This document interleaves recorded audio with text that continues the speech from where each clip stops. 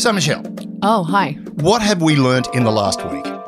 For me, never cross a comedian, right? Just don't cross comedians. I know this comedian has really turned it into being, someone you just don't cross. You do not. Look, let's put it this way. Comedians have a very, very, very specific mindset. In fact, one of the psychologists when I was working for ASIO said she could write a thesis on me because she said there is a certain manic depression and low self-esteem that all comedians must have to be able to stand up in front of a room of complete strangers and go, shut up and listen to me because what I'm about to say is funnier than anything you can think of. Right, that's got to have a real sense of low self-esteem that you need that kind of approval, but also that incredible sense of courage to get up there and do it. Absolutely. And when you make that person the leader of a country that's being invaded by a much bigger country, well, good luck. Yeah, of course, we're talking about Volodymyr Zelensky, Ukrainian's current president. Yeah. And he really has become a bit of a social media icon. But social media is really ruling this war at the moment. It really is. We'll tap into that a little bit because we're going to talk about something. I really want to talk about what Zelensky did last night when he welcomed the foreign fighters that are now beginning to flow into the Ukraine. And I thought, well, we both thought, this is the perfect time to talk about this because it's an issue that comes up quite often in Australia. Particularly around wars, so let's get in. Definitely. You're listening to I Spy, the freedom fighter of Australian intelligence. So let me just which way do I point this? No, turn it around, around. Right, now, around. No, not at me, not at me. No, at the enemy.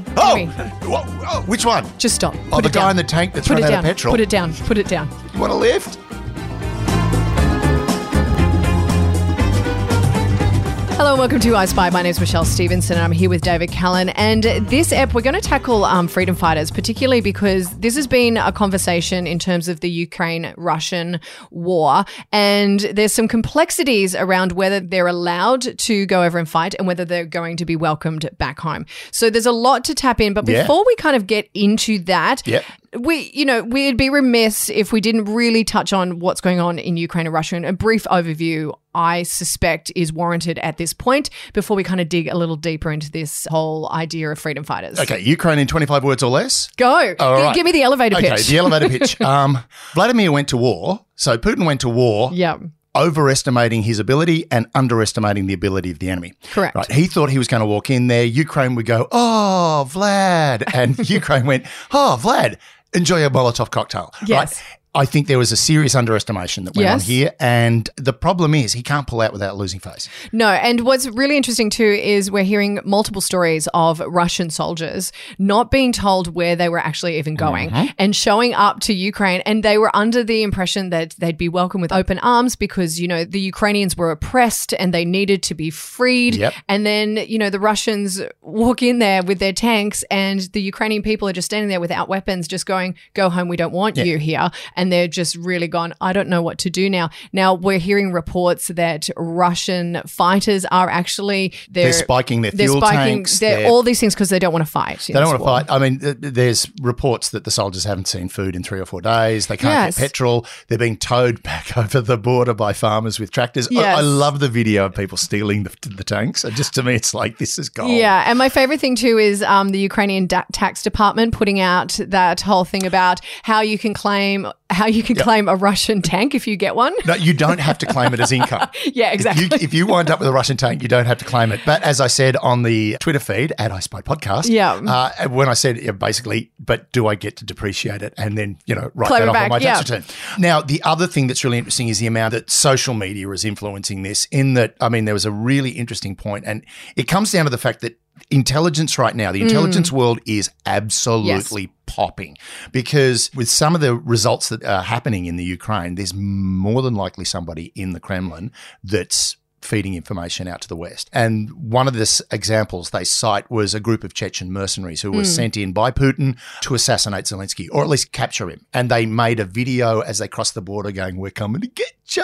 Yeah. And then within 24 hours, that entire column was destroyed. Yes. And what a lot of this is about is the social media aspect. And everyone thought that Putin had this wrapped up. But what we've heard is the Biden administration actually has some pretty amazing cyber cyber intelligence going on, and they were able to really get in early and put a stop to Putin selling this from his perspective. Well, with the Chechens as well, this group of Chechens that then got wiped out, a lot of people said, so one side of the argument is, well, somebody in the Kremlin told the Ukrainians the Chechens were coming. Yep. But as somebody pointed out, when you look at the video, whoever shot the video did not switch the geolocation on their phone off. And the Chechens would have literally, their cyber group would have gone, they're there. Yes, fire. and interestingly, we've seen instances, speaking of geolocation, of Google and Google Maps and Apple turning off the ability to go into Apple Maps because you can then see where people are. So look, there's all kinds of things. We really want to get into this whole war,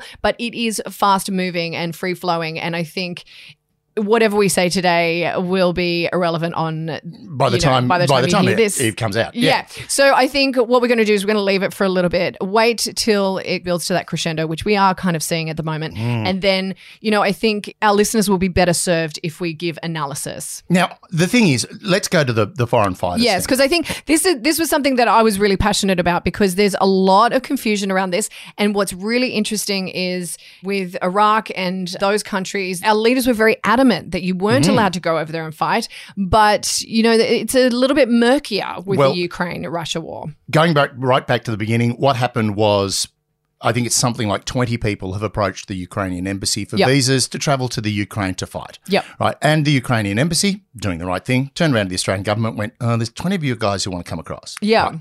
Now, interestingly enough, and I've dug around the legislation, and when Scott Morrison said, look, we've got to check the legislation on this, he's not wrong. Because it's very complicated. Because if you look at the legislation that they put in place for Syria, for the people that were going over and fighting for ISIS, for the people that were going over to Afghanistan, and essentially what that is, you're not fighting for a nation, you're fighting for a non-government organisation. You're fighting for a terrorist group. Yes. Right. So that makes it really quite crystal clear as to what's going on.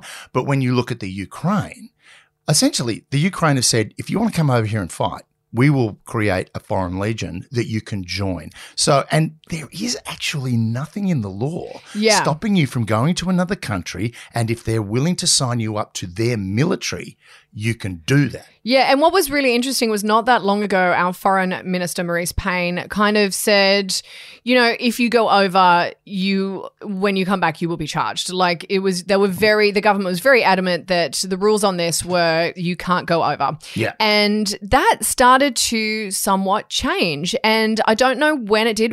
My theory is the UK, basically British veterans were taking time off work to now go to Ukraine and help them fight. Well, the British government have turned around and said to anyone who is currently serving in the military or in the military reserve, you can't go. So it's interesting. So the UK, some of the ministers are saying, yes, go and fight. And then some of them are saying you could face arrest on your return and you could be charged with counter-terrorism offences. It all comes down to this thing of they're on our side. I think it really comes down to that because let's go back. Here's the thing is this is not a new thing in Australia, and even the whole Syria and the Afghanistan thing, still not new. Yeah. When Yugoslavia broke up, I remember I had schoolmates because I was about 19, 20, I think, when Yugoslavia collapsed. No, a bit older, but it doesn't matter. So we know you're old. Yeah, I'm old. All right, I was an adult, but a young one. Right, so what happens, Yugoslavia broke up, and then suddenly a whole bunch of my mates who were either Serbian or Croatian in their descent just disappeared. For 6 months, they disappeared, and then they reappeared, and they were not happy campers. Oh. They'd gone, right, we're going to go home and fight for the motherland, and they went back for 6 months and fought for the motherland and then got the hell out of there when they went, this isn't what we thought it was. They were young guys, they were very passionate, and they went, we're going to go over there and fight. And then when they got back, they were, we said, what happened? It's like they did not want to talk about it. Yes. Now, look, and the Australians are saying basically if you have no military experience, do not go over there and do a 1 week course because there are Ukrainians that want to do this. Yep. They're saying, even like the Ukraine ambassador is saying, don't do this because you will end up as cannon fodder. You're going to have no experience. You're going to be standing in front of a Russian tank with like 1 week training on military grade weapons, and it's not going to end well. But essentially, you are what is called in the acting profession as a soft prop. That's all you are. Basically. But they are saying, if you have military experience, we will welcome you. Yeah, and we will sign you into our military and treat you as a foreign legionnaire, for want of a better phrase. Now, even going back further, when you go back to the 60s, when there was like the Ustashi, I think we talked about it in our episode, he's not that into Yugoslavia. Have a listen. Fun. I know. Where I think it was Ustashi sent about 30 guys over to Yugoslavia where they were then either captured or killed. Yeah. Right? The thing about going over to a foreign country and fighting for them is it's really dangerous. But the thing with Syria, and I want to look at David Hicks and Mamdouh Habib, who were the two guys who went to Afghanistan. Mamdouh Habib was kidnapped in Pakistan. He was meant to have been in contact with Al-Qaeda. Yep. David Hicks was captured in Afghanistan fighting with Al-Qaeda. Yep. Both of them wound up in Guantanamo Bay. Yeah. Right. Interestingly enough, David Hicks, who very short hair, very sort of like strident, he had extreme views. He came out with very long hair, and when asked, what's with the long hair, he grew it long because they kept playing with the lights. There is the torture that went on. There was, what did they call them? Interrogation techniques. We could talk about Russians and files, but we won't. No, no, my teeth just really just stop. Yeah, they just start vibrating. Right, so enhanced interrogation techniques. That's what I was thinking of. Right, so the thing like is... Like waterboarding. Yeah, well, Mamdouh Habib reportedly was taken from Pakistan, where he'd been tortured, to he was rendered to a black site in Egypt, where he was tortured, then rendered to another black site where he was tortured, and finally wound up in Guantanamo Bay. Where he was tortured. Where he was, enhanced. Yeah, he was interrogated in an enhanced way. Right. Now, I had the good fortune to meet his wife and children. Wow. Peter Butt, friend of the podcast, who helped us with the Skripov episode. Peter wanted to do a documentary about Mamdouh Habib. Yep. And we filmed a bit of footage where we interviewed his family. Really fascinating to go in because you go into the house. We had to wait in the backyard for about 20 minutes while her son, Mamdouh's son, came home because his mother was alone. Right. And it was like, you do not go into the house. It's they're a very Islamic family. You don't go into the house. But this was a normal Western suburbs kid. Right? Nice, actually lovely bloke. Yeah. The entire family was really nice. Her thing was like, my husband's made a mistake, but does he deserve to be locked away in perpetuity? Now, he's been released. David Hicks has been released. What's interesting about this is they got home. The big fear that we always have is these returned fighters are then going to keep fighting when they get here. Yes, right. Both Hicks and Mamdouh Habib have basically gone, no thanks, I'm out. Yeah, and look, I understand that from a terrorism perspective because there is this idea that what if they come here and they become this lone wolf terrorism and they bring these ideals. But I do think that this is a different kind of war. Most definitely. Yeah. And also the threat of it is actually reduced if they've seen combat. There was interestingly enough, they were talking about how in France they'd had a spate of terrorists, the Charlie Hebdo, the guy that did the Je suis Charlie attacks, the guy who drove his car down the Corniche in Nice and all that sort of stuff. These guys were all people that had gone to either Syria or to Afghanistan to train as fighters. Yeah. But they'd never actually seen any combat. And a psychologist in the US studied this, and he was looking at right-wing extremism in the US. And, of course, in a lot of right-wing extremist groups, you get ex-servicemen. Yeah. Funnily enough, most of the ex-servicemen in these right-wing extremist groups are not the guys that served on the line. If you're kicking down doors in Fallujah, the last thing you want to do is do that when you go home. Yeah. But if you're working in the carpool in the green zone at Baghdad, you may want some action. And if you can't get it in the combat zone, you'll bring it home. You might look for it at home. Yeah. And that's where the risk entails. Yeah. And I think what the issue is here too is the legality of those people traveling from Australia to Ukraine. Like even Scott Morrison, Prime Minister, said, this is all really unclear. We've got law experts who say that the criminal code to make it an offence for citizens or residents to become foreign fighters is also a little bit unclear because you can have an exemption. So under the criminal code, a ministerial declaration can be issued in cases where it's in interests of the defence or international relations of Australia to permit the service of a person to join a specific armed force in a foreign country. You did a lot of reading then. Well, no. Well, you had to go through the legislation. Because the legislation it's really, really fascinating because whenever we've spoken about Australians going over to fight in foreign wars, it's been hands down that is not acceptable. They've been joining terrorist groups. Yeah. I mean, they've been joining like ISIS. The whole thing with ISIS was guys who were going over there. And the worst thing is the women that went over. Yeah. The women that have married ISIS fighters and gone over to Syria and then found themselves in a medieval culture. They've really gone backwards culturally, but also they've had children. Their husbands have been killed. Yeah. They're stuck in Syria, and the Australian government have turned around and gone, sorry, you're supporting a terrorist organisation. Yeah. You can't come home. Which I understand. It's like there's a lot of stickiness in the situation. And, you know, law experts say, as you quite rightly pointed out as well, that governments would be reluctant to give anyone who fights in these foreign instances a free pass because they're worried that they might be energized to continue that pursuit of military-style tactics back here. Yeah. Now, there is a really interesting case about somebody who went to Indonesia. Yeah. Right? A guy who went to Indonesia, met Jemaah Islamiyah while he was there, the terrorist group over there, and then wound up back in Sydney where he joined Jemaah Islamiyah in Sydney. Yes, we do have members of Jemaah Islamiyah and pretty much every terrorist group you can think of probably running around the country, and they're being watched, we hope. Now, the thing is, this guy had been tasked. He then went to Afghanistan and he met Khalid Sheikh Mohammed. Mm-hmm. And Khalid Sheikh Mohammed introduced him to the big guy, Osama bin Laden. Right. Where he was tasked to come back to Australia and attack Israeli assets. Now, that's a big deal. That's a huge deal. And he travelled to Canberra and he filmed the Israeli embassy, borrowed a camera off a Jemaah Islamiyah member in Sydney. Then he quite literally went, this is wrong. I can't do this. Yeah. And he rang ASIO. And there was a little bit of a problem because, and this is all hearsay, I will say that right now, I believe that ASIO is an exceptionally professional organisation and I don't believe the organisation itself did anything wrong. I think a member of that organisation or now a former member of that organisation may have made a little bit of a mistake when he booked to interview this guy, to meet with him and talk to him. But he also had tickets to Sexpo and he was going to meet this porn star he really liked. Is this you? No. I was long gone by then. You gotta have this look on your face like, No, I get that look at the face because when I heard this story, and again, it was someone went, well, this could have happened. Yeah. I just sat there going, excuse me while I put my jaw back in. Yeah. Because it was like, are you serious that happened? Now, interestingly enough, it took 3 phone calls for this man. His name is Jack Roach. It took 3 phone calls for him to get in contact, finally get someone to listen to him. Right. And now he, to this day, he wound up in prison. He went to prison. He's the maximum sentence is, I think, 9.5 years. He served 4.5 because he basically went, I don't want to do this. And this is one of the things we find with a lot of these people that are tasked. They go overseas, they get G'd up. I'm going to kill for the cause. They come back and then they look around and go, why am I doing this? Yeah. Right.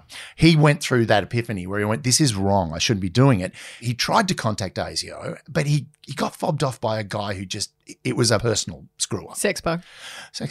Well, you know.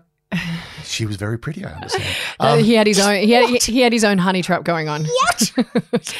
He'd set his own honey trap. He reverse honey trapped himself. Yeah. How do you do that? Yeah, it's the worst case. Like, it's masturbation as a honey trap, which is just wrong. I know. I've just my hair. It's all sticky. It's the sticky kind of honey trap. You don't want that honey trap. I don't want to touch anything. Right. So anyway, Jack Roach to this day maintains the belief that if he'd gotten to ASIO sooner or ASIO had gotten to him sooner, 9/11 could have been prevented. The Bali bombing could have been prevented. Really? Because he basically said, look, these guys are planning stuff and you need to know. Wow. Now, whether that's a major fuck up, isn't it, really? Yeah, but it's a major fuck up on one guy, right? Which again comes down to that whole idea. And again, this is all hearsay. It could be absolutely wrong, right? Yeah. But the fact that it took 3 times for this guy to get in contact and when he got through, the problem had already occurred. Yes. Right? So 9/11 had occurred. Bali bombing had occurred. I don't know the actual timeline of his contact because he could be saying that to try and assuage his own difficulties. But the bottom line is, these people come home with plans. Yep. They're not always followed through. Yeah, and I don't think it's anything we need to worry about in this instance. I think it's because what we're seeing here too is like most Russian expats here don't like what's going on. Like there's instances in Australia where Russians are setting fire to their own passports. They're actually not, they're looking on this and from a Western perspective and an understanding because they're not in Russia and they're not being fed Russian communications and propaganda. They have an understanding that what is going on is wrong. But what we did see recently was the Russian embassy had to be evacuated because there was a suspicious package on the doorstep. Look, it wasn't anything, but, you know, So I they think, just went across the road to the Kingston Hotel, had a steak lunch, and then went back. It was all over. Yeah, it was all over. And ASIO just photographed everybody as they walked past. But Yep. but I do think that's kind of the extent of what we'll see. I don't think there's many people here who would blame Russians here. I think no. I totally agree with that. I think it's very clear that this is Putin and just one man. This is not the people. It's Putin and Lukashenko and the enablers around him. All right. And interestingly enough, even the big risk everyone was worried about was, oh my God, if Putin goes into Ukraine, China will go into Taiwan.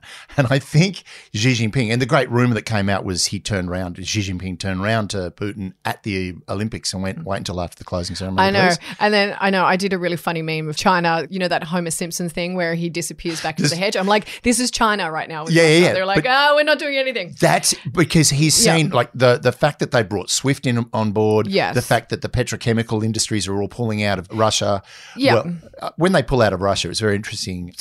There was one energy group basically pulled out. We're not going to invest in any more Russian development. It's like, but what about all the investments you've already got in place? Yeah. So there is that. But I think China is currently going, if we go into Taiwan, we're going to get hit with that same stick. And it's a big stick to be hit with. But like getting back to the whole fighting thing, what was really interesting too is we saw countries go from providing soft aid to lethal aid. Well, that was us. Yeah, that was us. Well, a lot of the other countries. So they'll get that in about 2040, I reckon. Yeah.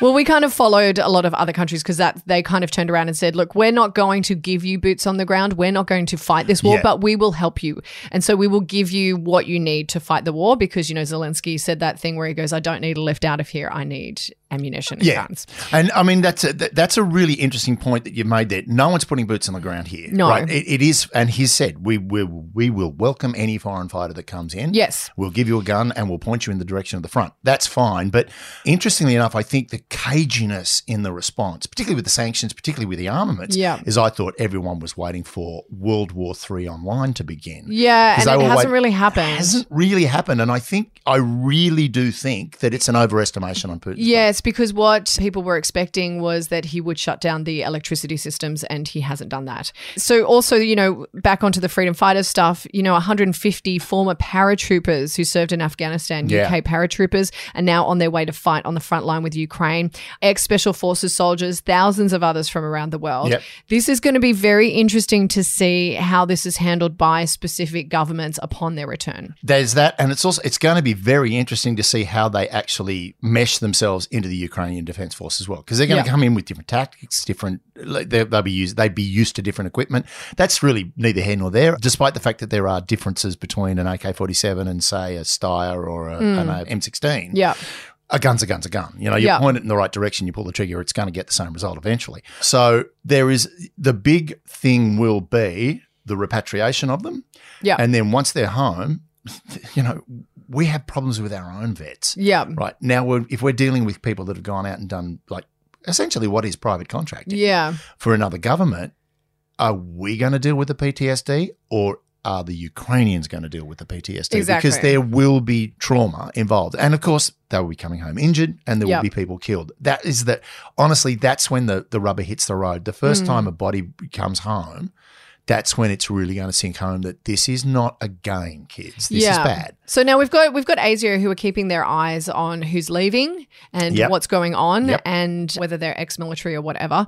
And I think what would be the main thing of concern right now? What would ASIO be looking for? Would it be some stuff happening here in our backyard, like any kind of pro-Russian rhetoric, or would it be caution around people leaving to fight? I think ASIO's main focus right now would be Cold War tactics against the Russians themselves. They'd be looking at the Russian embassy very, very closely. And also, I mean, the thing is, if there is dissension in the ranks, I mean, the classic was Putin getting up and saying, you know, this is what we're going to do. We're going to invade Ukraine and, you know, it's a fait accompli and these are my reasons and it should always be ours. Yeah. And then he turned around to every one of his ministers and said, do you agree? And they went, yeah, whatever, boss.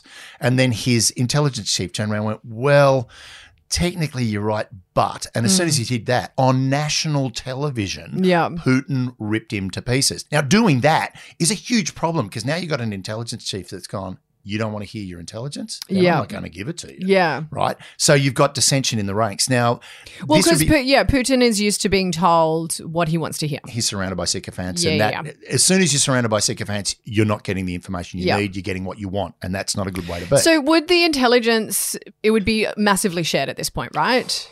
There would be a lot of intel sharing going on. Yes. Like Five Eyes, I bumped into someone walking into the studio and we were talking about this very issue and he Yeah. just turned around and said, my God, Five Eyes actually seem to know what they're doing in this Right, instant. okay. I mean, you've got the problems like the people that are hanging back. You've got Pakistan, which has voted for Russia, but It's then yeah, that's odd. I but think they're it's doing a just- deal with them at the moment. Yeah. India have bought weapons off Russia, but have also gone, well, we're going to abstain. We're going to stay back. We're going to hold back. Yeah. China as well. I think China have literally gone, let's see what happens in 5 years, which is the way China thinks. I It know. looks at it in generational Yeah. terms, not what's going to happen in the next 5 100%. minutes.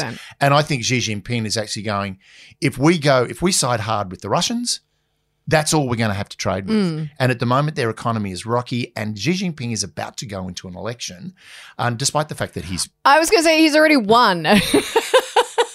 yeah, but And it's when we say election, we put our quotes around air quotes, that. Air yeah. quotes. But the response from the country is still important, and you know Yeah. what? There have been revolutions there before, so there could be somebody else in the background that's just got his finger on the pulse Yes. slightly better than Xi Jinping. I wouldn't imagine it, but also he can't afford his economy to tank if the world goes, oh, you're supporting Sanctions. Putin. Yeah. Okay, we're going to slap you with sanctions Yeah. too. Look, the sanction business, I think, is where this war is being fought. But interestingly, I think there's a lot to unpack in terms of Ukraine and Russia, and we'll keep our eyes on it over the next few eps. And Definitely. And there will be some deep analysis. We'll probably get a guest on because, I mean, we can only interpret what we read. We So it'd only be- get what we see. Yeah. Yeah, so it'd be good to get someone who actually knows what they're talking about. Hey. Yeah, good point. Yeah. But the freedom fighters issue, I think, is also a really interesting one to keep across. I think it'll be. I mean, we've already noticed that the government has changed their tune on that. It's a and low dialed simmer. down. To me, Yeah. if you look at the stovetop of Yeah. global politics right now, or Yep. like the Ukraine situation, the foreign fighters, people going over there to fight, that's a low simmer on the back burner. Yeah. But I think it could be something that could be a problem. I just don't see it becoming a terrorist issue. I see it becoming a repatriation and a Veterans Affairs issue more than that. Yeah. In that these guys are going to come back damaged. Yeah. And let's hope that you're not using gas on your stovetop because Russia controls it all. So Well, that's a great thing for us. I mean, if Europe don't get their gas from somewhere, we've got quite a bit of it down here. If you yeah. want Hey it. guys, although we've pretty much already sold it to everyone else. Yeah, we sold it to Japan, who sell it back to us at a premium. Yeah, it makes so much sense. We really didn't think that through, did we? Like most things our government has not thought through. Next time, just think that deal through. Don't lock the price in for 20 years. That's dumb. So, yeah, look, foreign fighters, guys, bottom line, don't go. Yeah. Don't go. No, but I understand that there's a lot of Ukrainians who are passionate about helping out. But I think the issue is, I think what the government is most concerned about is Ukrainians who have no military experience going over, thinking that they can help. Yeah. 'Cause And even they're being told, look, you're just going to turn into cannon fodder. Don't do it. don't do it. Just stay home. Yeah, watch some TV. Watch some telly. You know what? Send some money. Yeah. Send money. Send money. Or maybe, just do what all the states have done and turn their buildings in the colours of Ukraine, because virtue signaling is the way to win a war. Well, you never know. And also, send a bag of bullets. Why not? They need ammo. Yeah. A bag of bullets. They come in bags, don't they? Someone's shot a gun before.